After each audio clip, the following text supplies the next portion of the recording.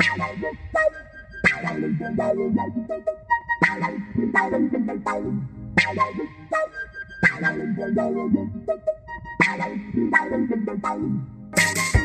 to Ecommerce, a podcast for e-commerce wearable brands navigating technical complexity and change, brought to you by Command C.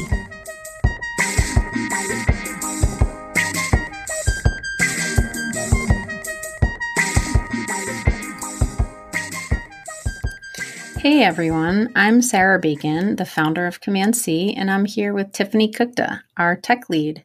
How's it going, Tiff? Hey, it's great. Really excited this week to talk about how to maximize your budget when you have an upcoming build or migration project. It sounds funny to say that I'm excited to talk about budgets, but I'm super excited to talk about budgets. I love budgets. Who doesn't? So kind of just jumping right in, we talk about this all the time. The starting point of any conversation about any build that we work on with a client, any project, really has to be sort of where you're at in your business. Does it make more sense to start with an MVP approach, get something to market quickly that is going to get your product in front of people quickly and that is going to allow you to start iterating? Or do you already have any established e-commerce site? Do you already have established protocols and business operations that you need to comply with and that are probably in a lot of cases not changeable? You know that site needs all the bells and whistles because your customers already expect them from you. So you don't really have the option of taking the MVP route. There's nothing quick or simple about what you're doing in this case. What you're doing is very deliberate and it's very intentional and it's, potentially complex. Totally. I mean, we cannot underestimate the importance of being clear about that differentiator as the thing that informs the approach we're going to take. So probably my favorite all-time website building metaphor is that building a website is almost identical to the process of building a house, right? Like think about, just to start off with budget, since that's what we're talking about, we can build you a $10 million house or we can build you a $100,000 house. And the difference between what you're going to get is great. And similarly, beyond just kind of that simple example, you need a set of blueprints when you're building a house. Like it would be a huge disaster if, when you were building your 2-story house and you went to put the bathroom in the second floor, you realized that you didn't bake in any plumbing. That would be a real problem. We encounter very similar problems with building websites when our set of blueprints or, in our case, our technical discovery documents haven't been well thought through. So, I say all that because a mistake like that can really impact budget. So for starters, with all projects, and I think that this is essentially what we're talking about, there needs to be a certain amount of investment put into the planning stages or the investment as a whole is in jeopardy. So regardless if you're kind of this client who needs to get to market quickly and is trying something for the first time, or if you're this client who's well established and has a clearer picture of what you really need, both of those scenarios require a discovery process that maps out what you're going to build.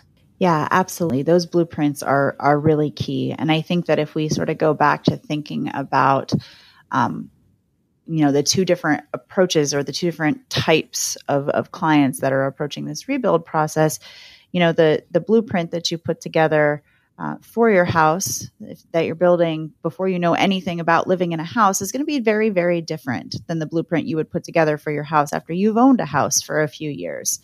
For example, 18-year-old me would have definitely put a television in every room, but older me knows that I'm not going to watch a television in every room. Yeah. Yeah. So, thinking about that and if we just take that first approach, that MVP approach where we're looking to get to market quickly, there's not really a ton that we want to spend on the website itself because we want to focus on the operations. We want to focus on the product. We want to focus on the business itself. I mean, the question becomes, how much do I invest in the website? And the reality is that you invest as little as you can in order to be able to grow everything else. And so when we're tackling one of those projects, we look at ways that we can gain efficiency in development. So, using a hosted platform that has a proven track record for a quick development time is a one good way to start there. Additionally, sort of thinking about what the platform looks like from an administrative perspective and making sure that we're not overcomplicating your tasks, that you've got something very intuitive to use. And then we can also gain additional sort of efficiencies through using an existing theme that's tailored slightly to fit your brand, or using existing functionalities, maybe compromising slightly on some of the features that you want in order to release the project as quickly as possible. Yeah, I think a couple other things jump out to me with that. I think it's also important to acknowledge that the difference between an MVP and an established business is not actually the difference between a startup and an established company. Like, we see the MVP model working often for established companies who are just trying something new. So I think that that's kind of the key differentiator. Like, are you trying something new that you're not sure is going to work, or that you know needs to be able to pivot quickly? Or do you already have a sustainable, profitable e-commerce site that you need to optimize?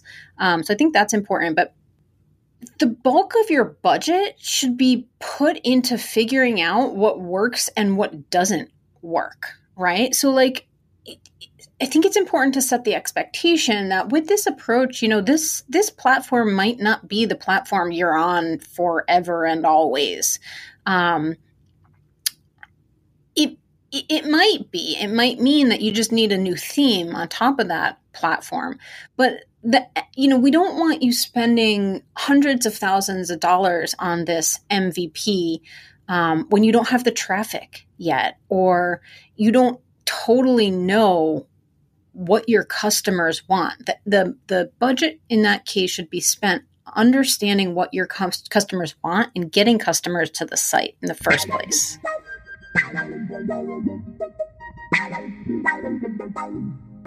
You're listening to Recommerce, a podcast for e-commerce wearable brands navigating technical complexity and change. Brought to you by Command C, a development team that saves e-commerce retailers from outdated tech and ineffective operations, with a strong focus on Magento and Shopify Plus. You can learn more about how we help at commandc.com.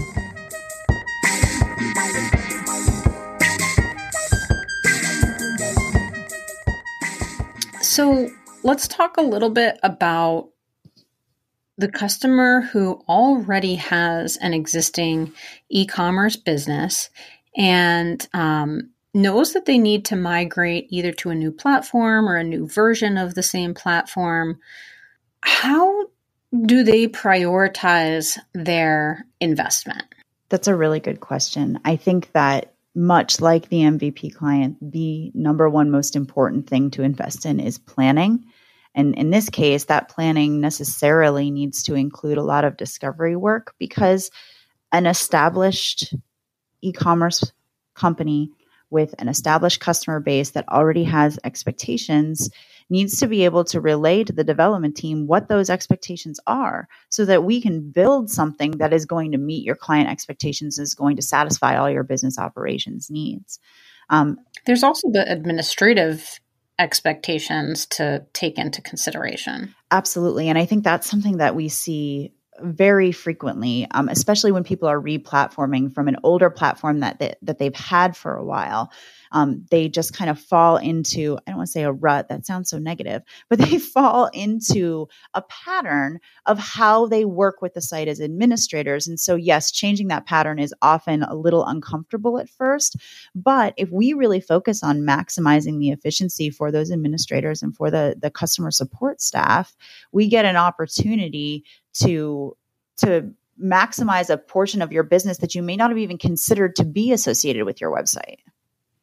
Yeah, totally. That's what I started thinking about is, I think that administrators, all they have is their history, right? So they oftentimes don't even know what's possible for them in terms of ways to automate things or make certain processes more efficient. And, this is kind of this crucial step of when we're talking about where to put budget when you're migrating to a new platform as an established business, is in the technical discovery of, again, not only finding out what your customers' needs, but what are your administrative needs. And so the way that we deal with that is we go into stakeholder interviews with each of the different departments in an organization and talk to them about what are their pain points with the way that they're doing things currently. In an ideal world, how would things work? Really kind of probe at exactly what their jobs entail and try to extract information that helps us understand and think about creative ways to make processes more efficient. I mean, just imagining what a 20% increase in that efficiency would do for your business as a whole starts to make the investment in the re-platform make sense beyond just the very obvious pain points that we're looking to solve. It also does the stakeholder interviews and talking to administrators and not just focusing on the customer experience, which, to be clear, is still incredibly crucial to this process. But talking to everybody allows us to do something that is, from a development standpoint, from a technical standpoint, I think the most important part of any discovery, which is it allows you to explain the problems instead of just request the solutions.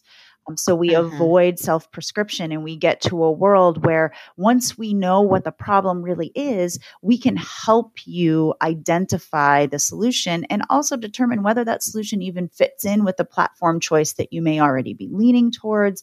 And then we have a much more holistic approach to the project at that point. So I think with this kind of path, really spending the time and putting the right amount of budget towards discovery is key. But once you've kind of completed that discovery and this is the platform that we're going to be building on, then I think, the second chunk of the budget really needs to be put towards building a foundation that you're not only that will certainly, like with this path forward, longevity is key, right? So presumably the budget that you're putting forth is not going to be tiny. And because you have certain knowns and you've vetted certain things, like this is the case where you still want a platform that you're going to be able to pivot on, but you don't want to be rebuilding your platform in 2 to 3 years. You want something that's going to last you as long as it can possibly last you given the current technological landscape. So focusing on building, putting that kind of second portion of your budget towards building a really solid foundation and automating communications between your operations infrastructure and the website itself.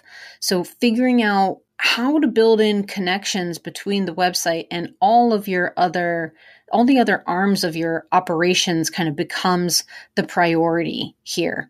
And again, we don't, like Tiffany said, we don't want to overlook the importance of coming up with beautiful designs. That is also an area where, budget should be maximized. But I guess from our standpoint, we're always thinking about, well, if you don't have the foundation to support those designs, like designs can change, right, Tiff? They can, and they absolutely should. When we talk about choosing a platform, we're never talking about choosing the design. We're never talking about choosing the presentation layer.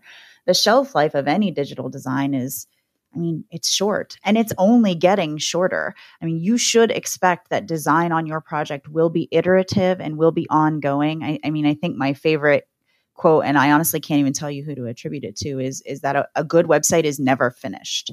There is no finish line. There's release, and then there's iterate, and it's especially in e-commerce. Yes, especially in e-commerce. Absolutely. Think of all the tools you didn't even have 5 years ago. All of the express checkout options, all of the sort of one-touch maximizing customer experience tools that simply didn't exist 5 years ago. In 5 years, there will be thousands more of those. Yeah, that's a great point. So, we're not talking about design. The expectation is that design should, continuously be iterating, and we've accepted that it's not going to last that long. But I guess that begs the question of how much longevity should I expect to get out of my platform?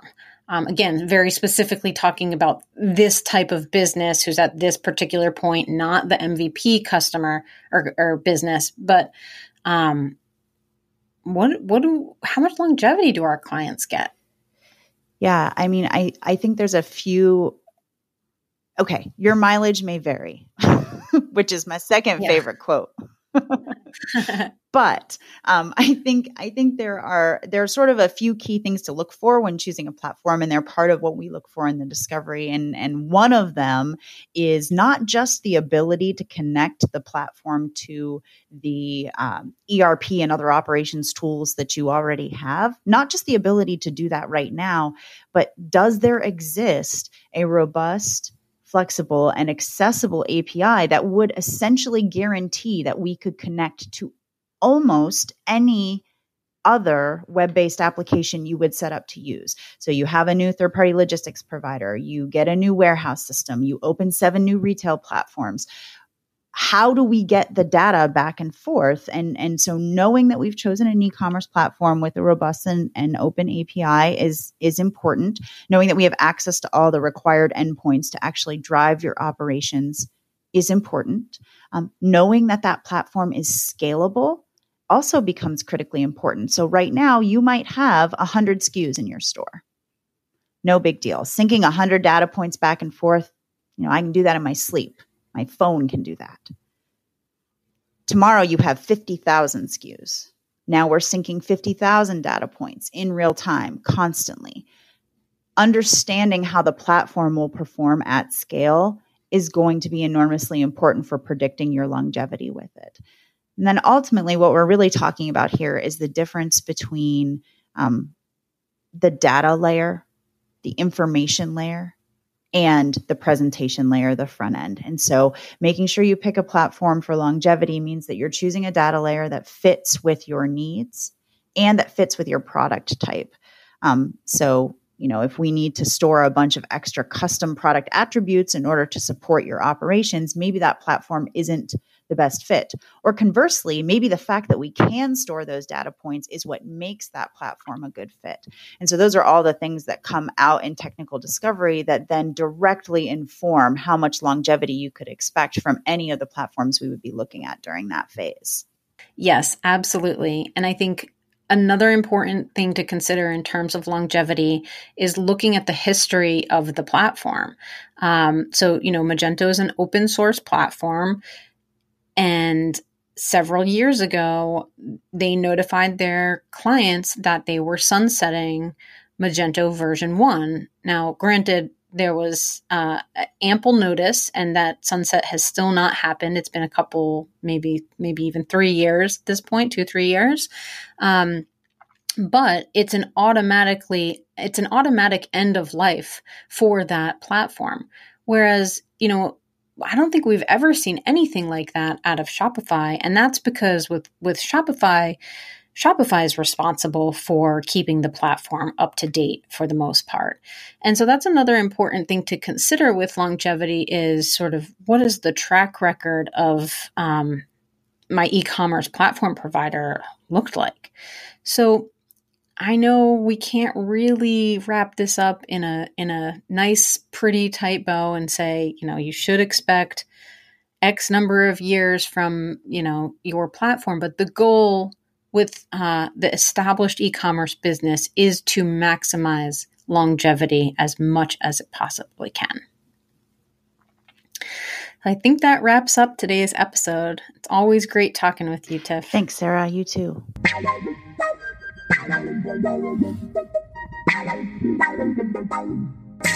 Thanks for listening. We hope you join us again for another episode of Ecommerce.